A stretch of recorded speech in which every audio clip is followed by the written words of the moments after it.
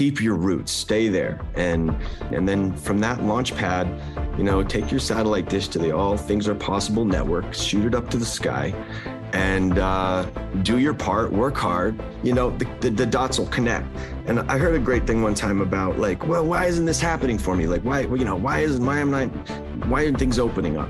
Well, sometimes the stage is being set in your life. Why the curtains aren't opening for me yet? Well, the stage is being set. This guy has to meet this guy has to write this thing, this guy has to raise this kind of money, this guy's got to do this, and all that's happening on the stage, but you have to be ready. Just trust the process, man. There's a lot of moving parts to your dream in any capacity, whether it's this industry or anything.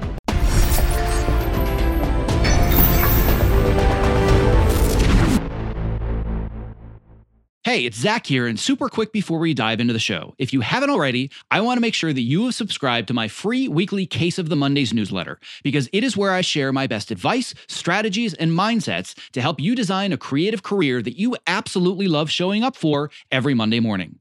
When you sign up, I'll even send you a bonus 5-day email course to help you clarify and prioritize the next small steps in your unique path to success. To sign up, just visit optimizeyourself.me/newsletter. All right, on to today's episode. My name is Zach Arnold, and I'm a former Hollywood film and television editor turned career strategist and the creator of Optimize Yourself, where I help artists, creatives, and storytellers just like you design the more balanced, more sustainable, and more fulfilling creative career that you deserve. In a nutshell, I'm Tim Ferriss meets Ted Lasso, minus the mustache, because I am obsessed with both learning everything I can about optimizing human potential while also inspiring you to realize yours. If you are ready to step outside your comfort zone, let's dive right in and unlock the optimized version of you. Hello, and welcome to the Optimize Yourself podcast, where I share honest and candid conversations with best-selling authors, world-class athletes, Hollywood legends, elite experts in a variety of fields, as well as everyday people that are achieving extraordinary things. It means the world to me that with all the podcast choices out there, you have chosen to invest your valuable time, energy, and attention with me. Now, before we get started, don't forget to visit optimizeyourself.me/podcast so you can subscribe, leave a review, and so you can also download your unique customized podcast playlist, where I'm going to send you the 5 best expert interviews from our archives to help you achieve your specific goals. So on that note, without further ado, let's get right to today's guest.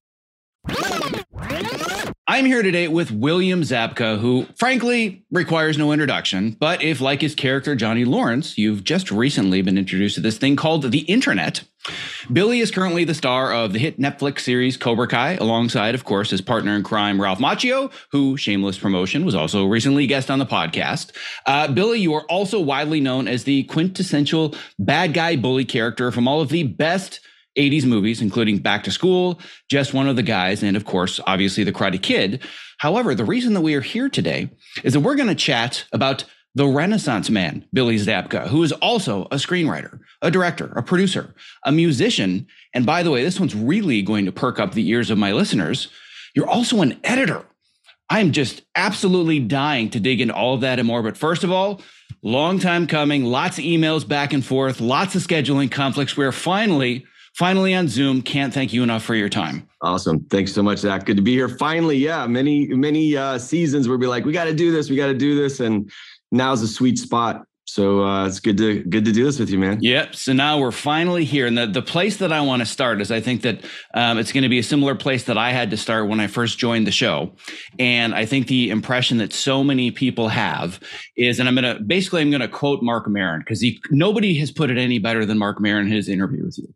He discovered Cobra Kai, and he said that the way that Billy was playing this washed up, old, broken Johnny Lawrence, he got it right, and he got it right so quickly, I just assumed that this had to be his life. And when you watch both what you did with Johnny as a kid and now Johnny as an adult in Cobra Kai, you're just like, I mean, he's got to be like this, right? Because it feels so real and authentic. So let's just start the conversation by decoupling Johnny Lawrence from Billy Zabka, because they're worlds apart. Johnny he's my alter ego, and he's as far as the East is from the West, as far as who I am in real life. So yeah, Mark was great. the way I played Johnny in The Karate Kid was, he's 18 years old and I was the antagonist, and I had to have a view of, where that came from. And I gave him a backstory of he had no father and Kreese was his sensei and he was his father's mentor, but he was never a bad guy. Like I always thought like he was misled. So the way I could do it as Billy Zabka, when I read the Karate Kid script, I was like, okay, I'm never going to get this. First of all, I don't know karate. I never rode a motorcycle. He's a jerk. And then when I get to the last page, when Kreese says sweep the leg, and then he doesn't want to, he's reluctant. And then at the end, when he hands him the trophy. And so those are the two like points in the story, in the script, where I'm like, oh, that's Johnny. And that's the part of me that I can kind of step into the skin of this guy. And I got to reverse engineer him and kind of play the antagonist against the hero until the end. And then, of course, take the kick. So like from the beginning, I always had to put, I'm like, okay, so the seed of this guy isn't evil. He's not through and through bad. So that's the soul of Johnny. And Johnny was just built by the way he was raised by his stepdad, and didn't have the father figure, and through experiences. But now we've got Cobra Kai, 30 years of life, which I've lived.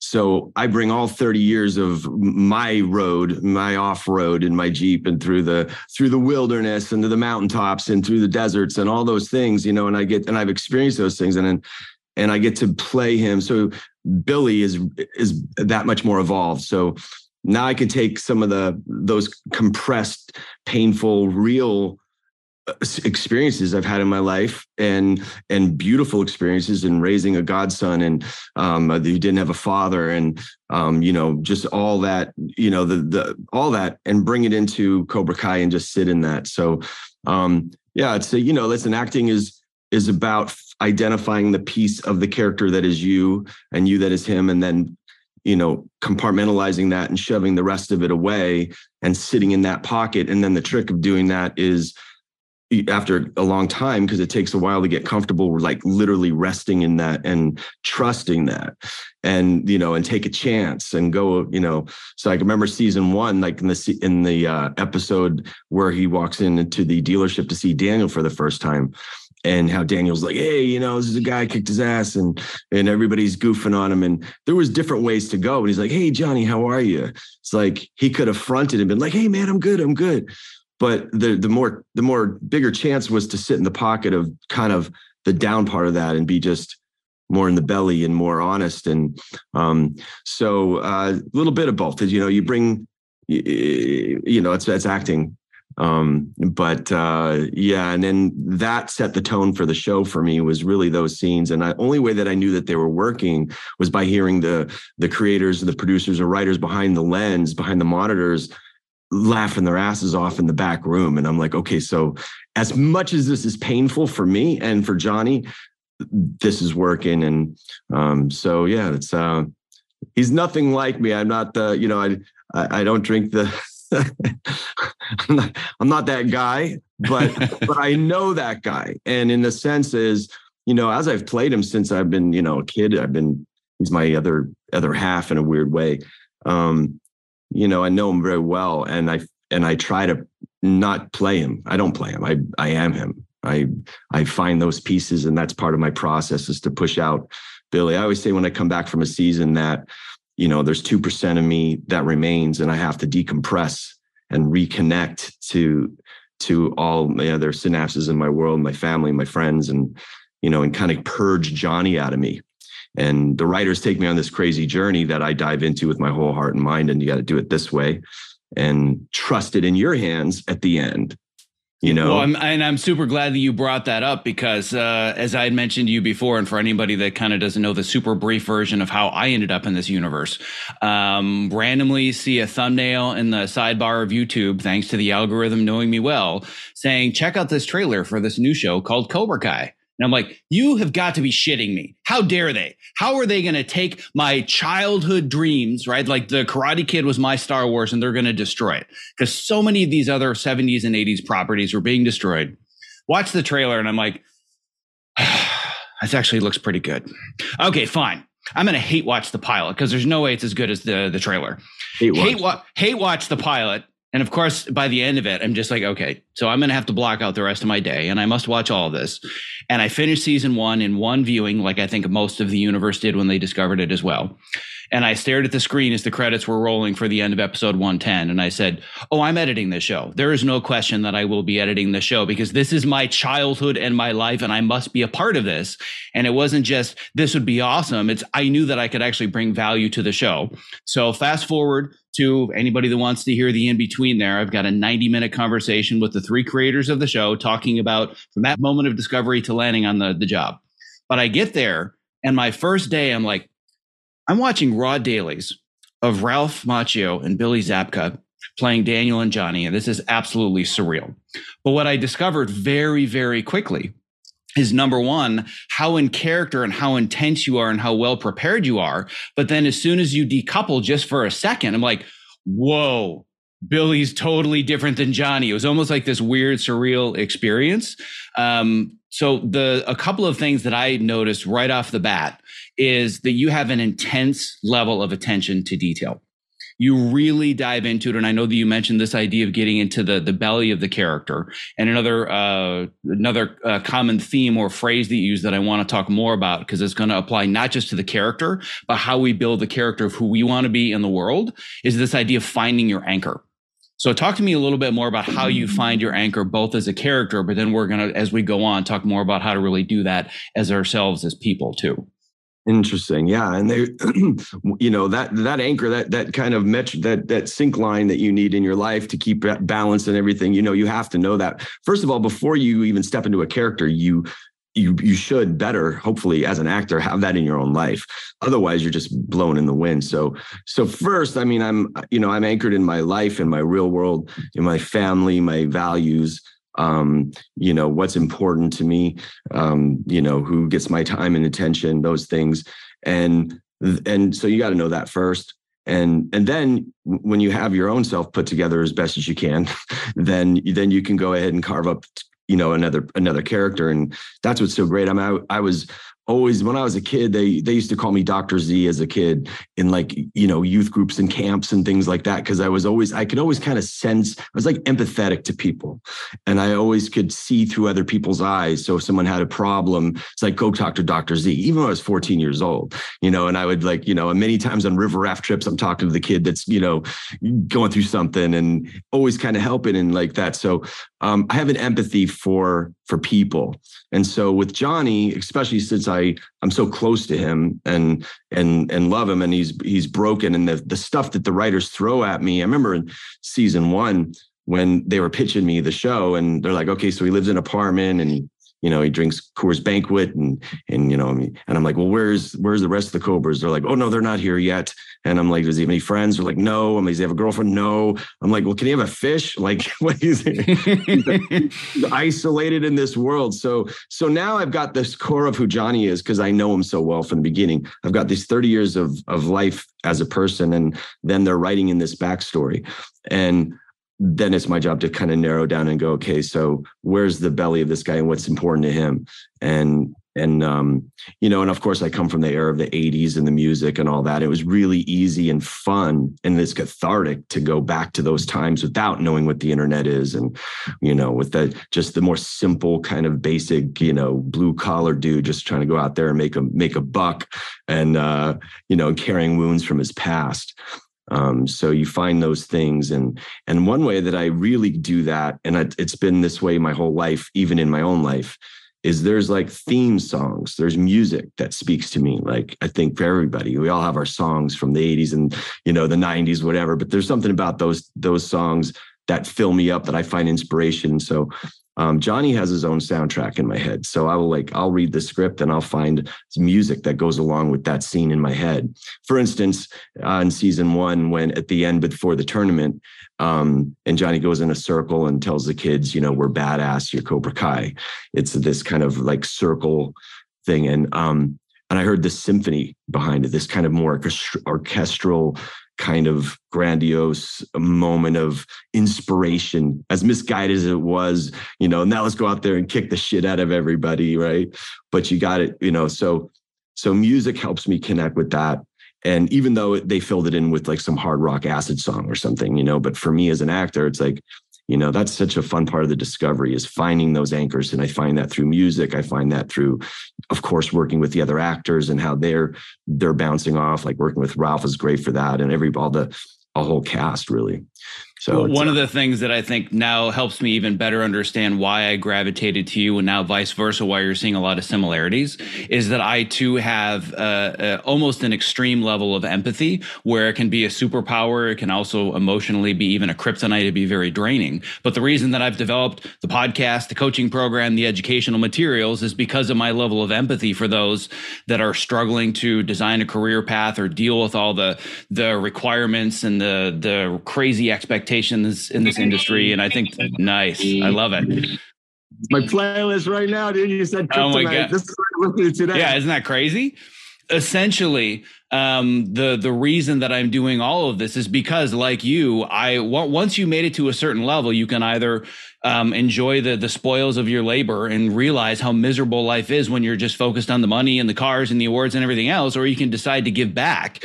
And there's a moment that maybe you remember, but you probably don't, because for you, it's just another day at the office. But for me, it was a really quintessential moment that said, and it might have been the kernel of, okay, now it's time to start emailing Billy incessantly, because I need to get him on the podcast. And it was when we were screening the season 4 finale of Cobra Kai on the big screen at the Dolby Theater. And there was a panel for it afterwards. I think it was during like the 4-year consideration period. And I was super excited about it because episode 410 just about leveled and killed me in the editing room. But it's also one of the things I'm most proud of in my entire career. But what is really important to me is that there was this moment right near the end of it where, and by the way, Dolby Theater was full. I mean, it was absolutely packed to the gills, all 3 levels. And this kid comes up near the end and he says, "Billy, I'm a big fan. Can we take a picture together?" And you're like, "Yeah, man, let's do it." And then security's like, "No, sorry, we can't have any. Come up to the stage." He's like, "All right, we're going to make it happen. You come up, you find me afterwards, and you're going to leave with that picture." You don't need to do that, right? You do this all day, every day, but there was something about your character that led me to believe there's something different in you than whatever the perception is. And following you on social media and seeing you at all the Comic-Cons and everything else, you're in a position now with the level of fame you've attained. You have no business being this nice to people, but it goes back to finding your anchor and knowing who you are, right? Right. Well, it's about never letting go of who you are. And it's about, listen, man, the scenery changes around you. Like it's almost like virtual reality in some ways. Like, like it's sink or swim sometimes in this business. It's deserts and it's mountains in this business, and it's ups and downs, and you can't believe either of them. You can't let your circumstances tell you who you are or dictate how you should feel about yourself or how you're doing. I don't believe the lows and I don't believe the highs. It's not even about that. It's not even about anything perception wise. It's like, you just have to know who you are and you're getting out of it that you love to do this and keep your feet on the ground. And I'm like amazed by that. And I recognize the position that I have especially with young people, with kids, because I have a real big heart for kids in general. I have 2 of my own kids. And I remember when I was a kid, my father is in the industry. My dad was the associate director of The Tonight Show. He met my mom on The Tonight Show. I was raised in the industry. But I was on sets all my life. Like I was at NBC Studios in New York when I was 5 years old, walking around through the doctors soap opera, checking out the fake drinks and all this stuff. But along the way, I met some incredible people. Like I remember my dad did a movie with Chuck Norris called Forced Vengeance. And I was just a young kid. And I got to go and watch him do a flying sidekick through a window or something. I remember being on set years before Karate Kid and just how much I looked up to him and how he was a star. And he was just so real, and he just got down on my level and made me feel so warm. Another time I was 14 years old, I was a stand-in on a movie called The Island that Michael Ritchie directed, starring Michael Caine and David Warner at Universal Studios. And I was the guy that they set the lights on. My dad was an AD on that. And Michael Caine and David Warner were these big movie stars. And they every morning, hello, son, how are you? And I remember those for the rest of my life, and just how good they were. And it's like, wow, it's sometimes you pinch yourself saying, wow, I'm that guy to some of these kids, right? Sometimes I'm not in the mood to be super overly accessible, but I can tell when a kid is, has the look in their eyes that I had when I was their age. And I'm going to do everything in my power to break through that wall and go, no, this is all illusion, dude. Like, I'm still Billy. You're you. I was you. You can do what you want to do. Like, I'm always encouraging kids and adults, but especially kids that are being molded and finding their way in this world, that, dream big. Your limitations are your own, and go for it. Dream big. There are no limits. Our limitations really are our own. We could be our own worst enemy in so many ways. So for me, the trick is always to, even before something good is here, a Cobra Kai or a movie or anything, it's already happening. It just hasn't landed yet. Like, I already have it. The next project, the next thing is already in the tank. It's just, it hasn't appeared yet, And when I look back in my life or my career, and I can remember times where it's like, dude, well, I'm not getting booked on anything, and this isn't working, and there's these long periods of drought, but then another mountaintop will come. And then there's another drought, and then there's a mountaintop. Well, if I could stand on the mountaintop and look back and I could see all the peaks the whole way, then I'd be like, I have nothing to worry about in those desert times because I know it's coming. So you have to live in your heart, even though your circumstances, you may be struggling, you may be, discouraged, all those things. But really, to do it in this business, like, you have to have a laser beam focus, and you have to have a faith in yourself and a belief in, the universe is going to come and bring you something. So, you're going to almost not manifest your dreams, but you have to have it inside you. So I don't know. Yeah. I think it's got to be a combination of the two, because there's, as I'm sure even better than I do in this industry, there's so much of that. Oh, just manifest it, and the secret says that it will happen. Create your vision board, sit back and watch all your dreams come true. Total bullshit. Mm-hmm. But then there's the other side, which is you just grind and you work hard and you grind yourself into dust, and eventually that'll happen. And I don't think just that works either. It's the combination of the two, where I have a very clear vision. I know where I want to go, but I'm willing to embrace all of the discomfort, all of the setbacks. Like you said, I'm willing to live in the valleys, knowing that the peaks are going to come. Right. It's one thing to say that. It's another thing to totally live it. So this is going to be a little bit of a transition now to a world that I'm guessing most people are unaware of, is that you're also an Oscar nominee, and you wrote and produced a short film. And my assumption is, if I go on YouTube and put in, Billy Zabka short film, it's going to be this fun, zany action comedy, with like this cool character. And all of a sudden you're like, oh, this must be the wrong thing, because this has subtitles and it's European. This can't be the same Billy Zabka, can it? So talk to me about the process of making your short film, and specifically leading to this idea of, I don't care about the setbacks because I'm in the future and I'm at this screening already. Right, for sure. Well, to kind of go along with the other part, as far as like when I was talking about the valleys and stuff, like, it's not just in acting. Like, I didn't set out to be, just an actor. I went to film school before I was cast as the Karate Kid. So I didn't go to acting school. So I wanted to be a filmmaker. Since I was 10 years old, I had a 8mm film camera in my hand. And so for me, and one thing my dad told me and taught me when I was young, I think it's an old Confucius saying, is, if you do what you love to do, and you'll never work a day in your life. And so for me, expressing myself creatively, I'm as fulfilled creatively and as a person, acting or writing or producing or directing, anywhere in the wheelhouse of that. I just knew I was going to be a storyteller, whether through a character. So, so I went and did a short film just based on a story I heard when I was 14 years old that impacted me and changed my life. And a partner came to me and said, hey, I heard this story and I think we should make it into a short film. And I said, I know that story well. I've told it 1,000 times. And so we went out and set off to Europe to go make this film. And it was just shortly after 9/11, like weeks after that, we went on this location scout when nobody was flying. It was really scary to be in the air. We had a little bit of money from somebody to go and make this short film. And we ended up scouting all through Eastern Europe, like 8 countries, and landed in Prague. And we filmed it in Poland, cast it as a Czech cast. And it was a labor of love for 2 years. 3 years afterwards, we had an insurance battle, went back. It's about a man at a drawbridge. And that was a whole other, it's a part of my part of my heart and character that most people don't get to see, but I loved telling that story. I was going to be in it. And then I thought, I was going to be on the train or somewhere. And as we were getting forward, I said, I can't put myself on this canvas. I need to be on the other side completely. I think I'll interrupt my own story if I'm in it. And so, yeah. And then we went and opened doors, and a few years later, we're walking the red carpet at the Academy Awards. It's really a miracle making this movie, because we went out with the faith that it was going to get funded, but we didn't have all the money. And we went out and we cast all these amazing top stars in the Czech Republic. We rented 1930 steam trains from Poland. We had crews on alert. We were staying in flats in Prague that we couldn't afford. They were turning the lights off while we're texting and typing, trying to get more funding from people at home.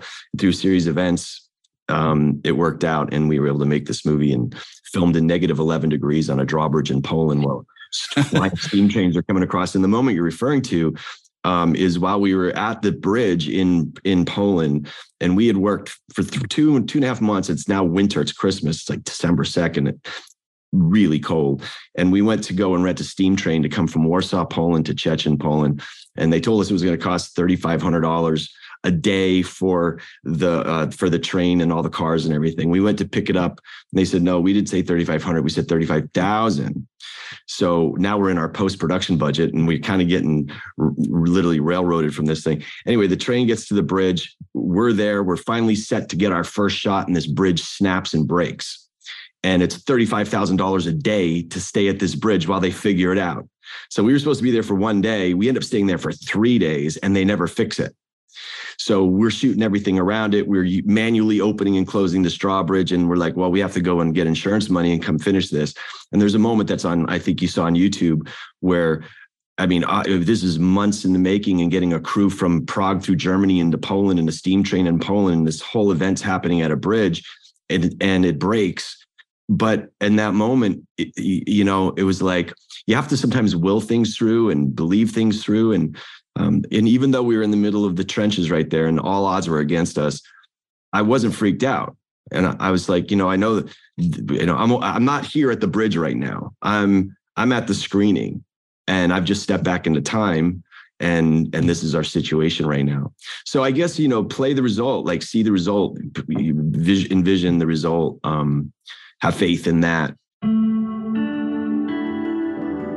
My sincerest apologies for the interruption, but if you're a creative professional who spends long hours at your workstation, not only is the following promo not an interruption, but listening has the potential to change your life. Because working with a topo mat underneath you at a height-adjustable workstation is a game changer.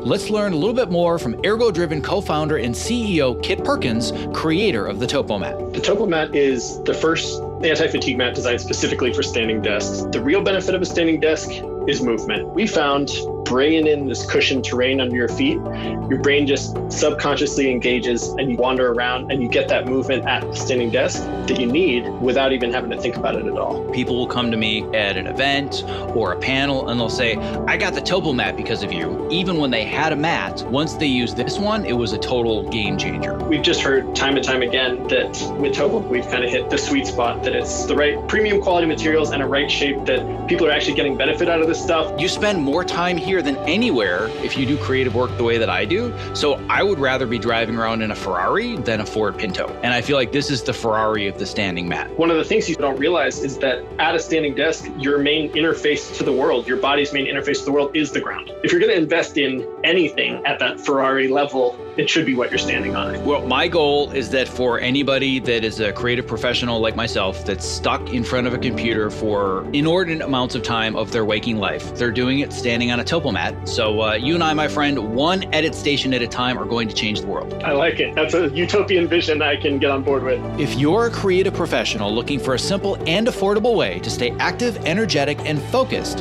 while spending long hours at your height-adjustable workstation, I can't stress enough how important it is to have the right mat underneath you, which is why I continue to share the Topo Mat as my #1 product recommendation. To learn more about the Topo Mat and purchase yours, visit optimizeyourself.me/topo. That's TOPO.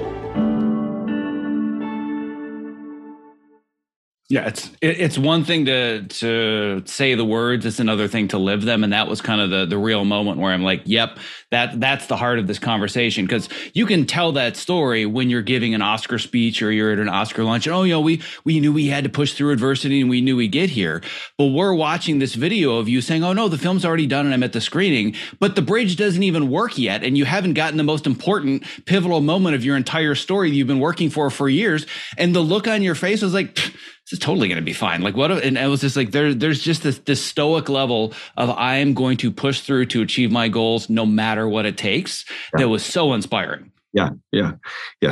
It's blind faith. Listen, it hurt. We ended up going to having an insurance battle. So we called this insurance company and they said, no, it's covered. Don't worry about it. So we felt like, okay, let's get out of Poland and go finish our movie in Prague and then go home and file our claim. We go home and file our claim. And within an hour, they sent it back and said, sorry, it's not insured. And we're like, you told us it was. Now we had to battle them for 6 months and from a little office, and we're sending them like emails after emails. And finally, I went through the insurance contract and found a loophole. We also had a generator go down on one of the trains. I'm like, oh, wait, one of our generators went down. We couldn't light this train car. And that affected our movie as well. So we sent them a Hail Mary and said, listen, we're in really deep on this. Our 10-year-old boy's getting bigger. It's now summer. We have nothing better to do than to go after you for what we've lost and all the future gains of this film, unless so then within 24 hours, they wired the money for us to go back. But we went back in the summertime. And now the trees are all green, nothing matched. The lighting was wrong. We rented 2 fire engines to be on other sides of the bridge to wet it down just so it could match. And we stood on the bridge and we just kind of like prayed. We're like, bring in the clouds, bring in the rain. And it hadn't rained all summer. And no doubt, 5 o'clock in the morning, in comes this mist over the bridge. And the light temperature was exactly the same through our DP's lens. And we sent the fire trucks home and we captured the ending of this movie in the middle of summer and cut it together seamlessly. And then to show more of the adventure of that, it was quite the adventure. After we finished that at the bridge, we drove back through Germany to Prague, got our flat, had all our film there. And at like 2 a.m, we had our transpo guy pounding on our door. It's like, Billy, Bobby, you've got to wake up. The worst flood in 100 years is coming through. It hasn't stopped raining since the bridge. No kidding. It was a 100-year flood. And our road from Prague to Dresden was underwater. Like all these bridges along the way they're letting the animals go out of the zoo. They're like, you got to leave the city. We're like, well, we have all our film cans here. Like, we can't leave our stuff here. So he's like, well, this place is going to go under. He goes, there's another flat across the bridge we can get you into, but everybody's leaving it. So we are like, oh, take us there. So we put all our film cans, we shot on film, drive across the bridge. We walk up to this flat where there's a guy with the big mustache and they're sandbagging the outside of the thing. People are checking out their luggage. And me and my partner, Bobby, walk in and we're like, hey, do you have any rooms? He goes, of course we have rooms. And they're like, is it going to be safe? He says, of course it's going to be safe. And so we ended up staying there for like 3 or 4 nights. And Prague was in a blackout. It looked like Gotham City. And we were, so it's kind of an adventure. Like there's another part in that story where it's like, if this didn't happen, like what story, if everything, what's the story? Everything went great. What story is that? So the journey is the destination, I think, ultimately. And, it's not like you got to get somewhere, like you are somewhere, and make that your destination, make that your journey, and embrace all of that. Stay connected to all of that. Yeah, and that's what I like to call a mic drop moment. Totally hit the nail on the head there. And it's funny because that's one of the core foundations of everything that I teach in my program, which clearly I did not come up with myself. There's thousands and thousands of years of teachings, whether it's Stoics or Buddhists or Confucius or whomever else. But it's one thing to read the quote or say the quote. It's another to actually feel it in your bones, where you're like, it really is about the journey and the process and not the destination. And realizing that, I'm struggling at the moment and the peak may be up there, but there's so many clouds and so much mist. I don't even know if the peak is there or not. And I'm just stuck here in the valley, but you just have to forge through and have faith that at some point that will come. And I would, I basically want to frame that to talk about this big giant gap, at least from the world's perspective, where you're the quintessential 80s bully, movie, and then giant gap Right. Some would say, oh, well, it looks like the acting career didn't work out. And then all of a sudden you reemerge, out of the phoenix, out of the ashes. But Right. for somebody that embraces the process and is just creative and wants to be a filmmaker, the more they learn about that big giant gap where you quote unquote disappeared, there's a hell of a lot going on in there that was making you a better artist and a better creative. So talk to me about this gap that most people are unaware of, because they always want to talk about Karate Kid. All right, now let's talk about Cobra Kai. There's a lot more to Billy in that giant gap. Yeah, sure. Well, that gap was awesome. I remember there was a day I was doing movie after movie. I remember I just did a movie called The Tiger's Tale with Tommy Howell and Anne Margaret. Didn't get seen by Kelly Preston. And I had a meeting with a big agency, and they surrounded me with scripts. It was one of those like, hey, here's 10 things we think you're right for. And I remember walking down to the car. My dad had driven me there to this meeting. And I said, I don't want to do it anymore. He's like, why? I'm like, it's because it's become work. It's become bigger than I imagine it being and more than I imagine it being. And I had this thing before I started where I was like, I was craving it, and I suddenly wasn't craving it anymore. And it was like, so what did I do? I went to music school. And I play guitar. I've been playing guitar since I was 10 years old. And I went and graduated guitar school, this place called Dick Grove in LA, and did that for a long time. I grew my hair long. I drove my Jeep around. I played my guitar, and you're always thinking too, listen, when you get a movie, you're 18, you're Karate Kid, and all of a sudden these things keep topping themselves, you kind of get this false security that that's always going to be there, right? Like, I'm going to take a little break and go play the guitar, and I'll just go back and then I'll pick it up, but time marches on. I went from playing the teenage kids to the college kids, and then it was like transitioning into the adult thing for me was a little tricky. And especially because these movies were, European Vacation and Back to School and Just One of the Guys and Karate Kid, they were kind of, like you said, I became known as a quintessential 80s jerk, and that was how I was kind of being crystallized. If Tiger's Tale played better, it would have been different, because they played this kind of fun football guy. Anyway, it's not only about it's also self-discovery and what fulfills you. And all of a sudden I'm thinking, well, maybe I'm not going to be an actor, And again, I didn't set out to be, I never set out to be, what's happened has been extraordinary. It's been way beyond my imagination. I love it. I was telling you last night too, we were talking a little bit on the phone, and I'm like, I would be just as content and sometimes maybe even happier if I could go do the work that I do, because I love it so much. And, and if nobody ever saw it, it's so fulfilling for me, So I like to go where, where I'm alive, where I feel edified, where I feel like I'm being useful and creative. And like with the editing, I did a lot of editing. I did a lot of music videos and a couple documentaries. And I spent almost a year with 4 or 5 terabytes of footage from Uganda from a lady that was going there. And I was at home cutting this thing for months and months, and you know what that's like. But I mean, if you get a footage with no script, right? And you basically have to watch, first you got to watch all that stuff. Then you got to, mark it and put it everywhere. And then you start to put a thing together. All that was just as fulfilling to me. I mean, I love doing that. Yeah. And then, so, and you don't know what's ahead. It wasn't like, it's like, I didn't know Cobra Kai was coming, I didn't know. But I was just as happy then. I was just as fulfilled then. And so I remember that. And so now that this is here, it's like, well, I'm the guy, I know who I am. So, I'm going to make a kid come up. I'm going to say hey to a kid. I'm going to bump fists and, be as transparent as I can to other people and other artists, because we're all on this journey together, so like you, me, we're all part of this fabric that is, and it's dependent on each other.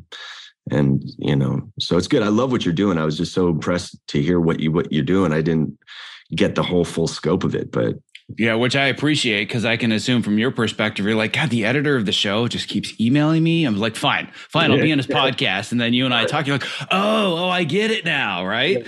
Yeah. And I want to dig way deeper into how you ascertain what is a fulfilling project, what isn't, because I know you've had some really good career advice about that. And I'm sure you have your own, but there's one kind of side note, cool piece of trivia that I have to share with people that's basically singing your praises. which is that season 2, my first season on the show, because I wasn't on season 1. It's the one regret that I'm going to have on my deathbed is, man, I wish I had discovered Cobra Kai and I could have done it from beginning to end. But, still pretty fortunate I found it at the end of season 1. But the way you came into it was perfect, though, because you were fully energized. Like you got pregnant with it and you're like, I'm doing that. Yeah. If you came in from the beginning, you'd have been like, this is going to be stupid, and then, you know what I mean? Like you came in. Exactly. And it ends up, becoming my dream job and the pinnacle of 20 years of my editing career. But the reason I bring that up is I want people to understand it's not just a matter of, you dabble or you play with, the software and you do a little bit of editing. Near the end of season 2, when we were just about ready to lock the season, because we don't do it the way broadcast does, we kind of lock the whole thing as this big giant feature over the course of a few weeks, and get this message one day like, oh, by the way, Billy's got some editing notes. And I'm like, does he now? Because I've gotten editing. That's like somebody saying Zach has some acting notes for you. I know what that's like. Right? Exactly. The editor's thought if you could do this a little different, maybe it'll cut better. Exactly. So my first thought was, interesting, because I've gotten editing notes from actors before. It's not that uncommon, especially ones that have been on a show for a while, have an executive producer credit. And by and large, the note is always about, well, I thought that I looked better in this, or I liked it was always about them. And for you, I discovered very quickly that it was, number one, about the quality of that actual moment or that scene. But number two, you actually knew what you were talking about and then some. The 2 moments, and this is just a side piece of Cobra Kai trivia, are number one, you would cut your own version of the White Snake Dream montage, the music video, by literally taking your iPhone and shooting from the monitor and digitizing your own dailies, which just mystified me that you would go to that level. And then the other moment was there's this little like back alley, just not even really a fight, just kind of a skirmish where you take down this really smarmy British guy. Mm-hmm. And with both of those moments, they showed me the notes. I'm like, shit, he's right. This is better, right? And I switched it. But what the reason I bring that up is my belief is that the reason the show works so well is because everybody has the exact same way to approach it, which is that the best idea wins. It does not matter where it comes from. We're all very competitive, but there's no egos. We're just going to compete to find the best idea. And I think that all of us, whether it's you or Ralph or John or Josh or Hayden or me or anybody else on the team, we have this extreme level of perfectionism where we just want to get it right at all costs. In those 2 moments, I was like, all right, I'm a fan. You can give me notes anytime you want. Yeah, I'm really careful about sending in notes because I learned really early on in one of the scenes that was cut out of the first season, which was the Brazilian Jiu-Jitsu. Did you ever see that? I haven't. I didn't even know, but I'm intrigued. Okay, so there's a scene where Johnny's trying to recruit some guys from a Brazilian Jiu-Jitsu studio, and I had some issues with the scene, and I was talking to the guys about it, and I got voted down. And I remember going home that night and like just realized that I have to surrender Johnny. Like, I'm like, okay, so Johnny isn't really mine anymore. Like he's all of ours, So I'm always careful about that, but I do that. I'm constantly, either I'm filming the monitors or somebody's doing it for me for myself. So then I'll go ahead and cut together like a fight sequence or just things, just so I know for me that it's working. And rarely do I shoot that over to the guys to get to you guys. But those 2 instances I think were the music video was just so much fun, and I just had a blast. It was fun to cut that together. So I did it as a gag. Actually, I didn't actually have that to be sent to you. I just showed the guys. So like, oh, we're going to send this on. And I think the alley fight, I think there was something I saw. I can't remember exactly what it was, but it was just a timing thing with a couple frames. Which make a world of difference. Just like one frame could change the whole DNA of the whole piece, the whole sequence.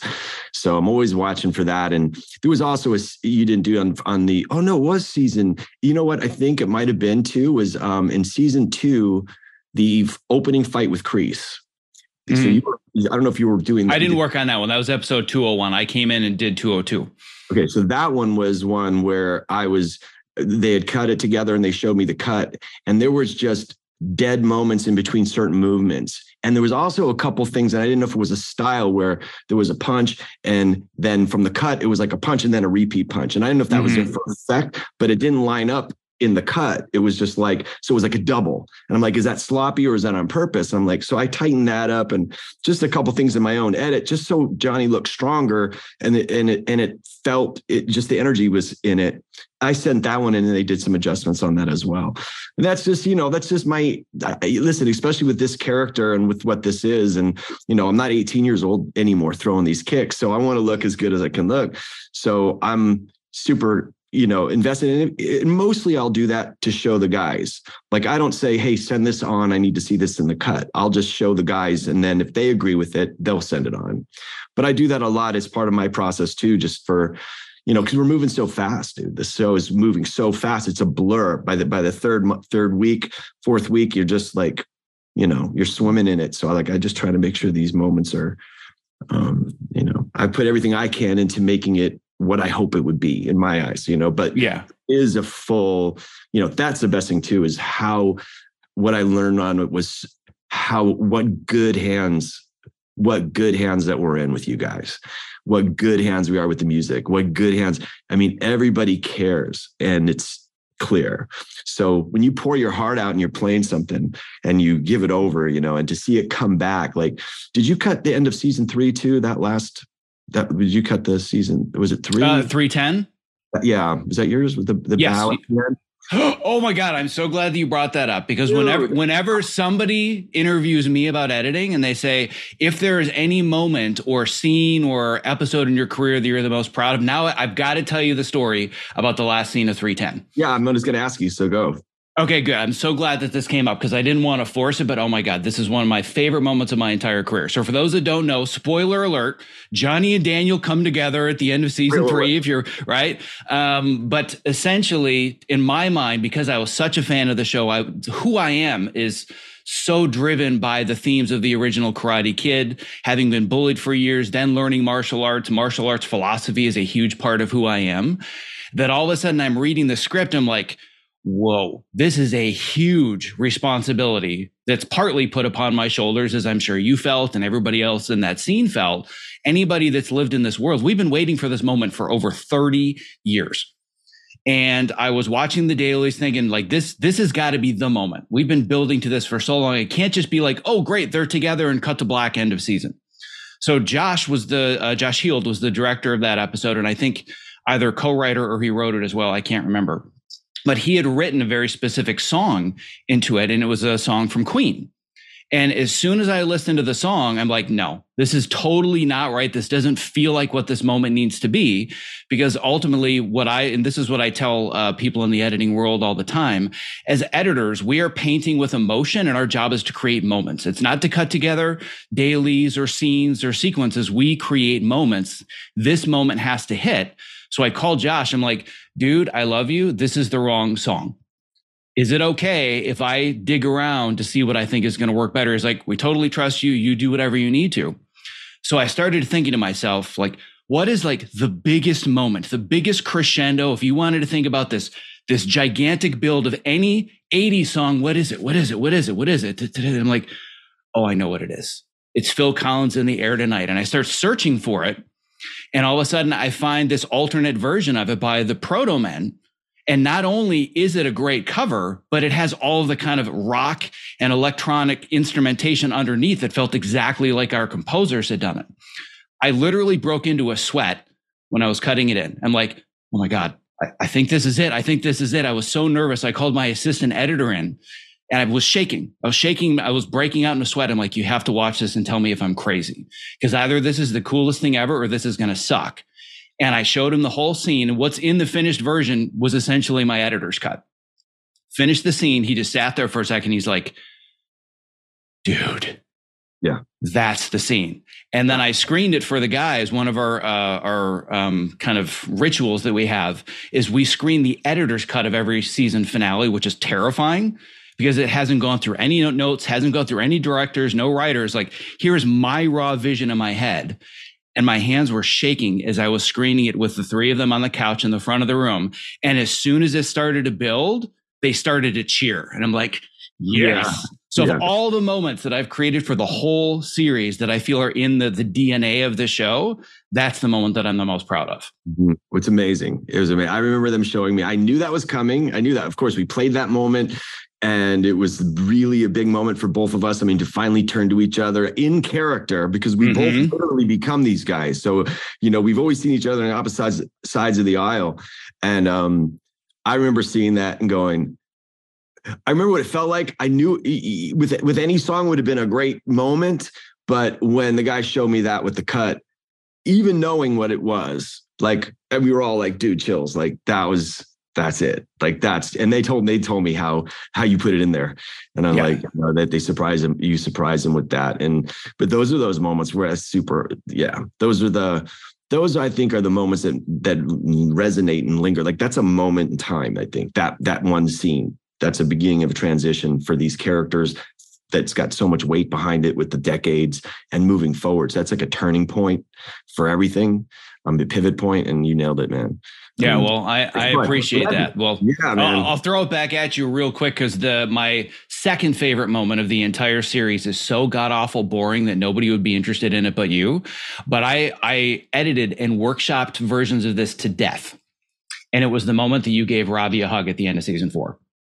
Like, that moment just destroyed me. I was in tears watching the dailies. I'm like, I can't this up. I cannot screw up this scene, because what you guys both brought to it was so good. And I must have cut 15 different versions of that, trying to find what's the timing, what are the pauses in between. Like, that scene was just so good. So it's way more boring in the lexicon, but for me, it was such an important pivotal moment. No, I loved it. I loved how you handled that. And, it was really just, I mean, you're so good, dude. Your instincts are dead on.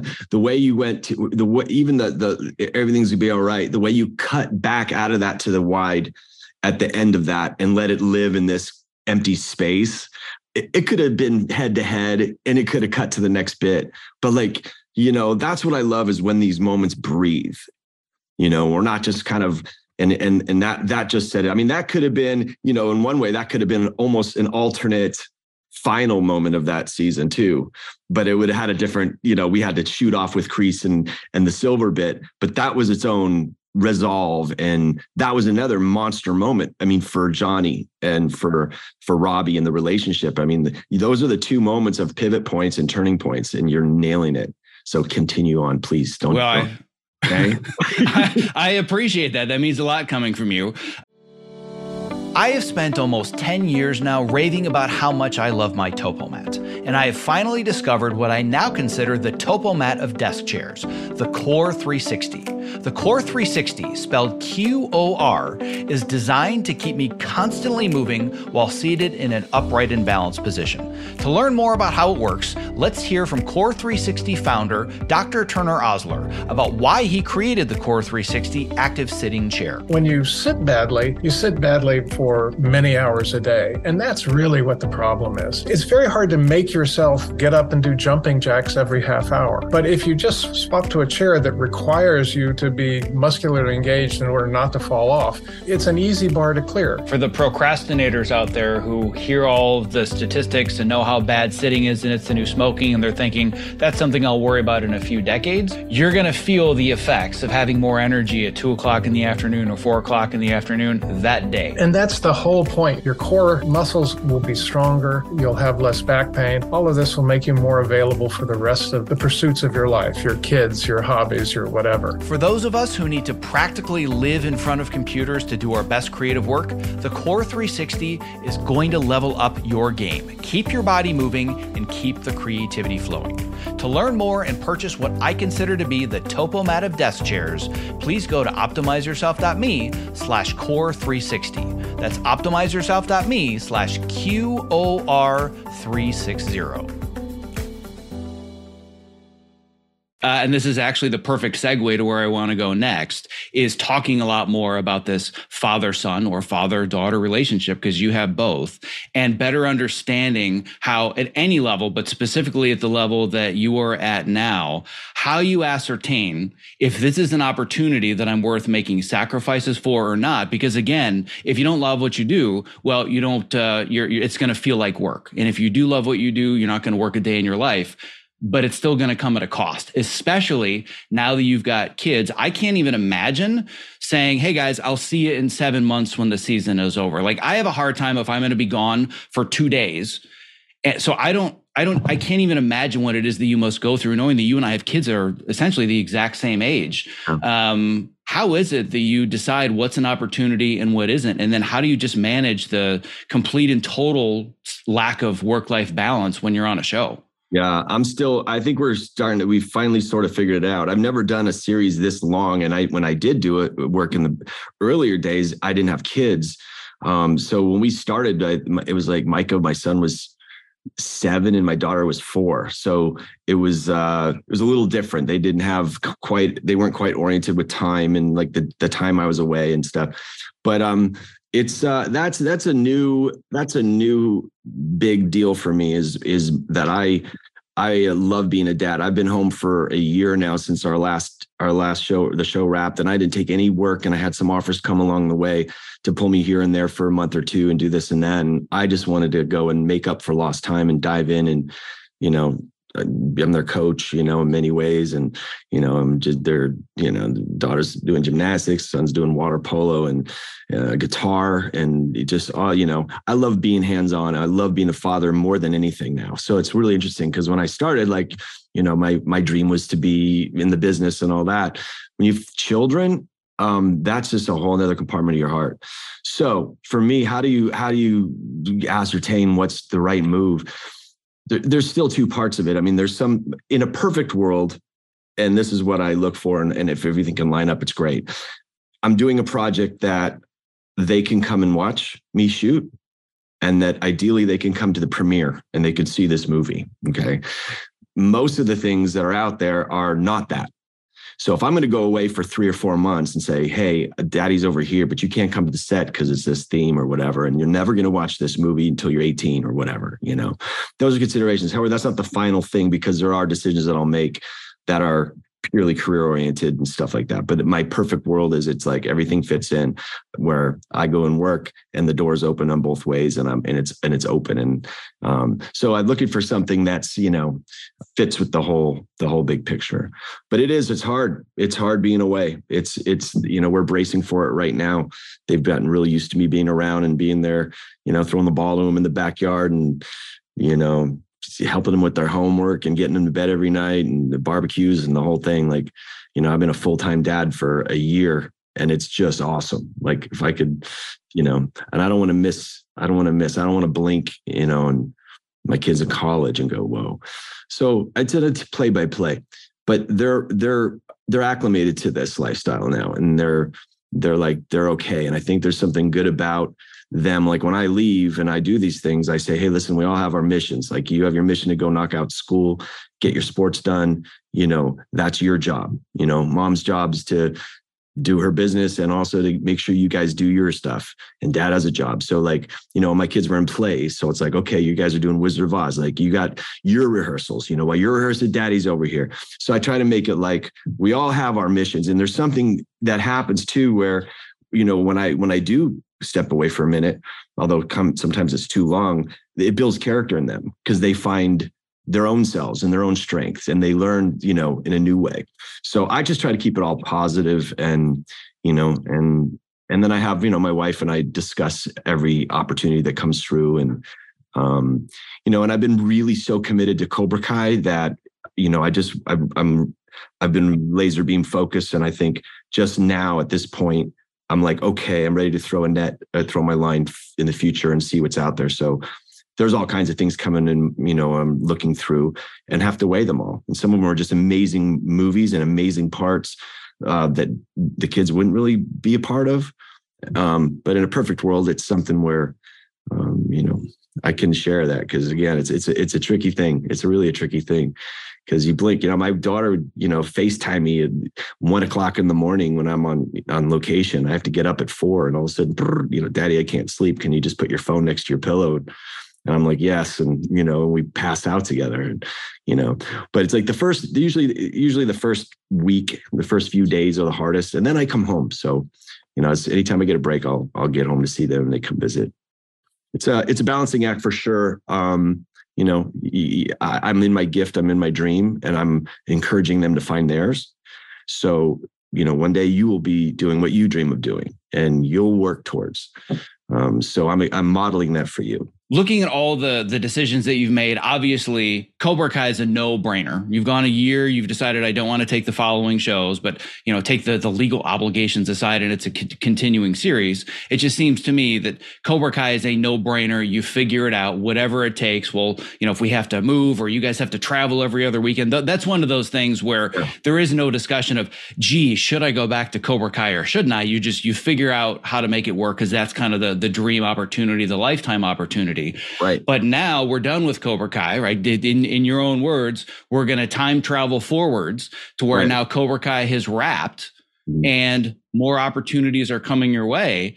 It's a little bit more complicated about whether or not you should take it. And I know that very early in your career, you got some really good advice about basically here are the 3 criteria to figure out if this is something you should work on or not. So help people better understand and give them some questions that they can ask when they're deciding, is this opportunity worth the costs that come with it?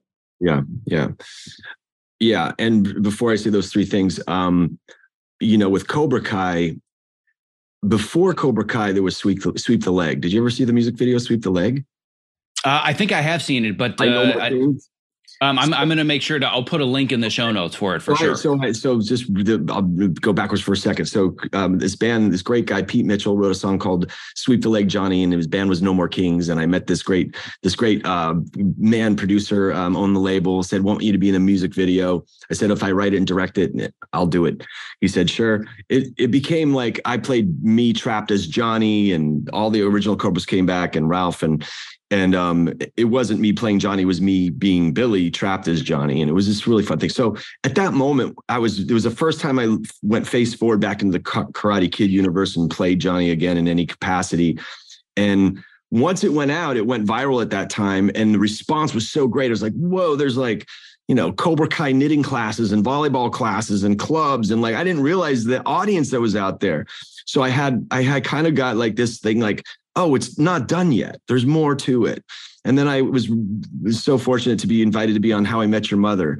And they did this I got to come on as, Barney Stinson, loved Johnny Lawrence, and thus me. And I got to do a whole season 9 with them in this arc. And it was just like churning. There was something there. So what I mean is at one point I was sort of pregnant with the vision that something's not done with this yet. I'm not done quite with this character. So when Josh John Hayden came to me with the pitch, I was so pregnant and ready I was like just fertile maybe, and I walked away going, I don't know if this really happens. This is going to be something, but so now that I've been doing Cobra Kai, when you're having a baby or raising an infant, you're not really thinking about your next one. 'Cause you're like, dude, I gotta, change the diapers. And we're on the other end of that now. So I'm ready to be, sort of pregnant with a new vision and a new thing.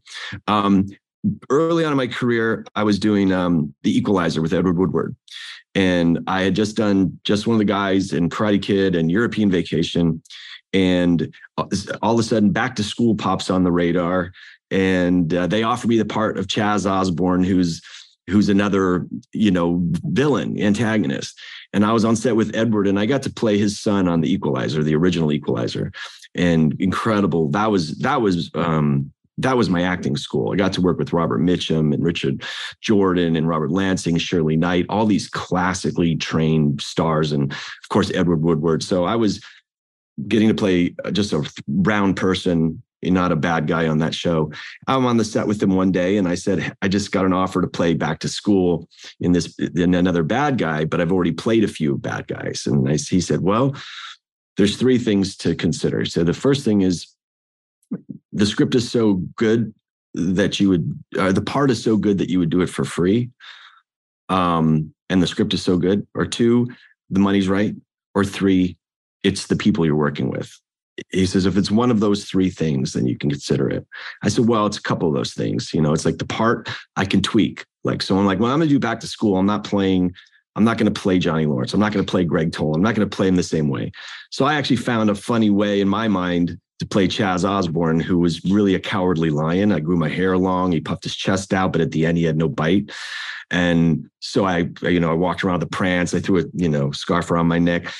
the director of that pulled me aside halfway through shooting and called me into his trailer. He says, "Hey man, you're coming off too funny in the dailies. Like, where's the bad guy from the Karate Kid?" I'm like, "Dude, he's in the Karate Kid. Like, I've done that." But there's three things. So like, the material is so great that you just have to do it. You want to do it. Two, the money. You need the money at the time. There's nothing wrong with that. And three, the people that are involved. So I look for one of those things. I'm going to add a component to that.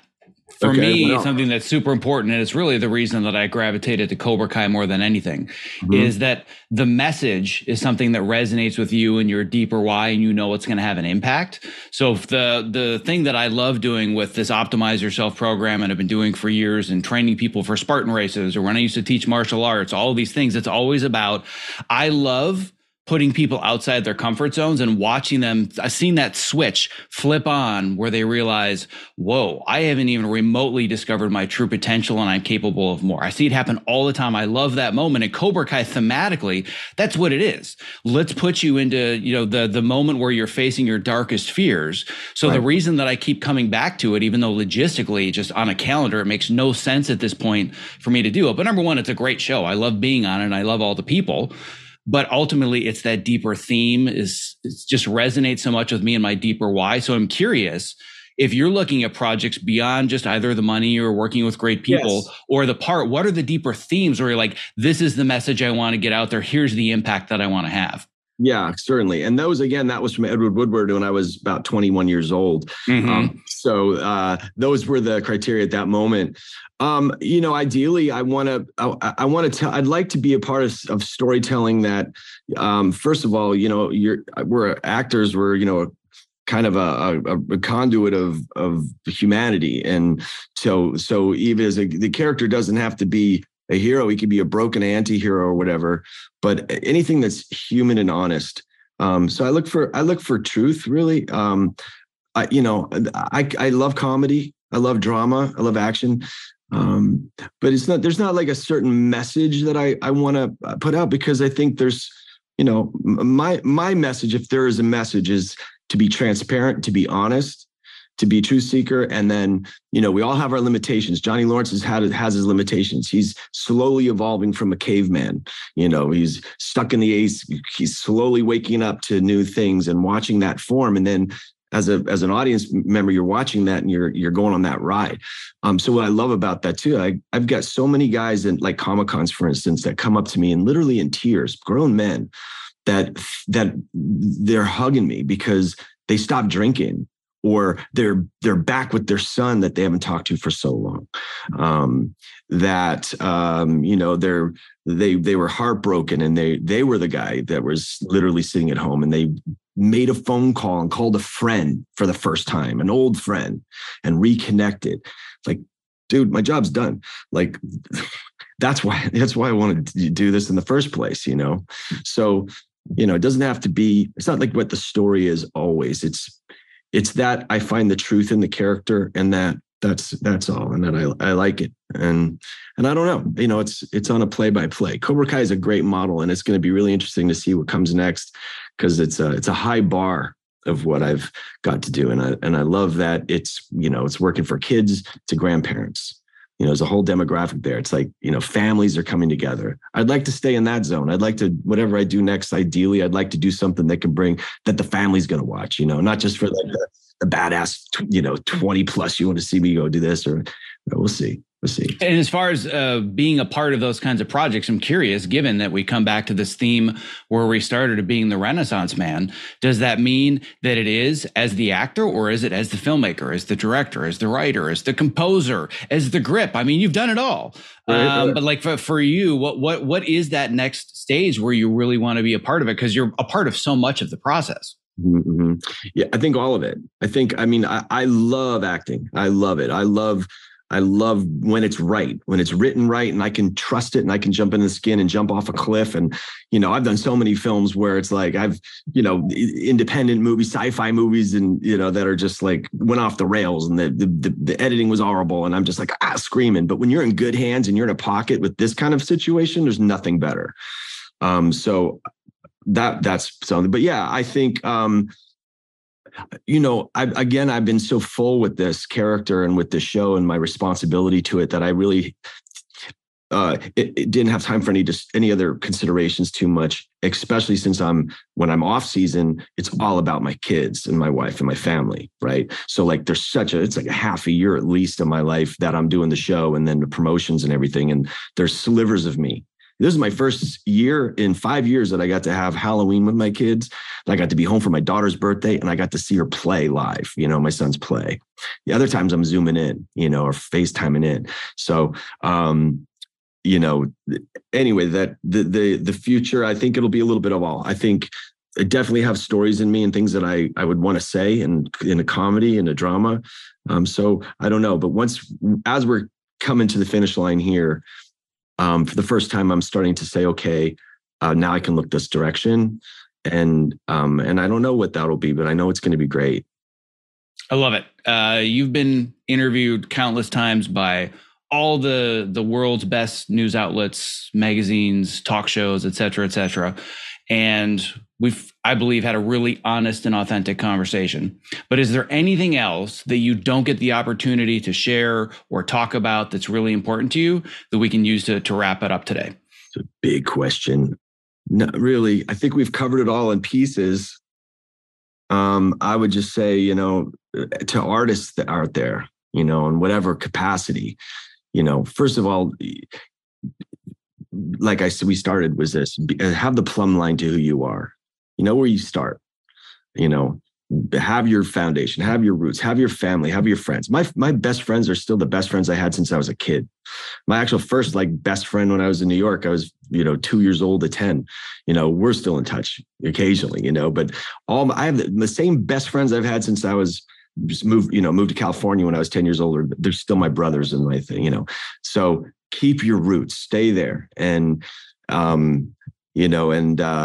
your plumb line. And then from that launch pad, take your satellite dish to the All Things Are Possible network, shoot it up to the sky, and do your part, work hard.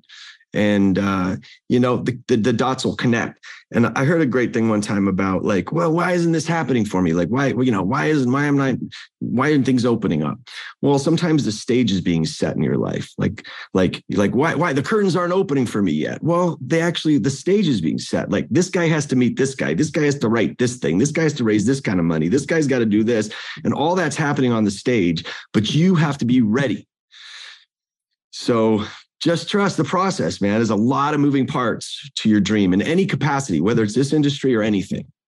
So, I think, rest easy, I would say, and don't be discouraged. It's easy to be. It's really easy to be discouraged. But reach out, step out of your comfort zone.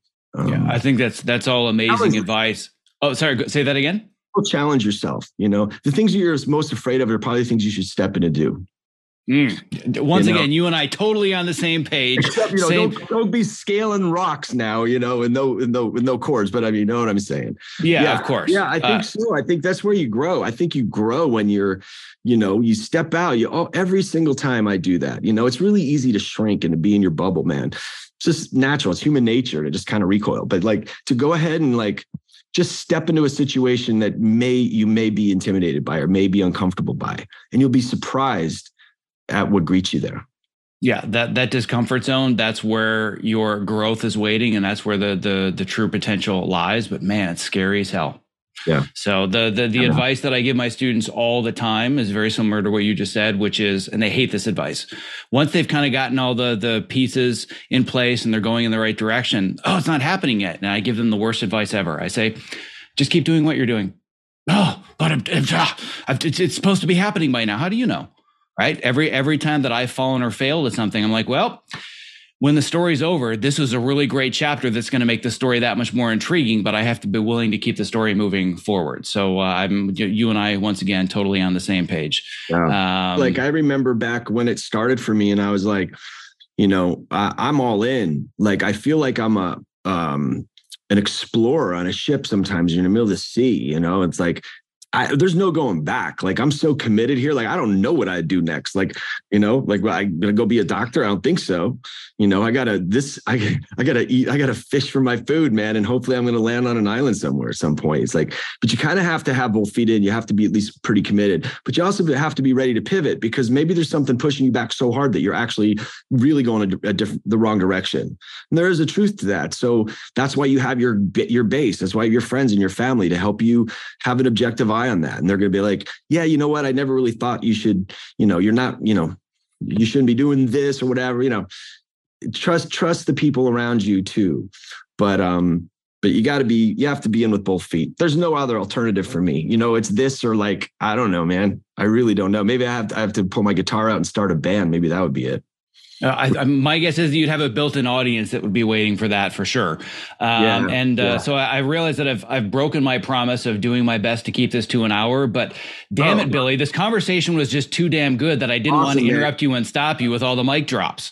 Well, you can cut it down to an hour. You can cut out some of the fat. I'm just kidding. I was going to say, I don't know what I would cut out. Like, I've been totally engaged in this the whole time and cannot believe that we're already at this point, and I'm hoping that my audience feels the same way. But I would be remiss if I didn't thank you one more time for answering the incessant emails over and over and over about how important it was for me to have this conversation and share your story again, because I think it's going to have such a positive impact on the right people. Well done, by the way. Well done. Oh, I'm not done. This is just the beginning. Hold on. I was intending to be drinking this the whole time, but I thought our conversation was this is my Marty Cove flask he gave me for my birthday one time. Isn't that great? Nice. For anybody that's listening right now, this is a cue for you to go on YouTube and watch this, because the visual aids right now are priceless. Priceless. So, all right, man, it was great chatting with you, man. Yeah, can't thank you enough. Let's do it again. Yeah, I would definitely love to do it again. My gut says that there's something in the air or the universe that, for whatever reason, outside of Cobra Kai, might bring us together in the future. I have a good feeling too. So cool, man. Well, thank you so much. Can't really appreciate your time. All right, brother. Thank you so much for investing both your time and energy listening to today's show. If you were inspired by this conversation, don't forget to subscribe in your podcast app of choice, and most importantly, leave a review, because that helps move the show to the top of iTunes and get our message out there to those who need it the most. Simply visit optimizeyourself.me/subscribe to never miss another episode. Lastly, stay safe, healthy, sane, and most importantly, be well. One last thing before I lose you. If you haven't already, I want to make sure that you've subscribed to my free weekly Case of the Mondays newsletter, because it is where I share my best advice, strategies, and mindsets to help you design a creative career that you absolutely love showing up for every Monday morning. When you sign up, I'm even going to send you a bonus 5-day email course to help you clarify and prioritize the next small steps in your unique path to success. To sign up, just visit optimizeyourself.me/newsletter, and I will see you in your inbox.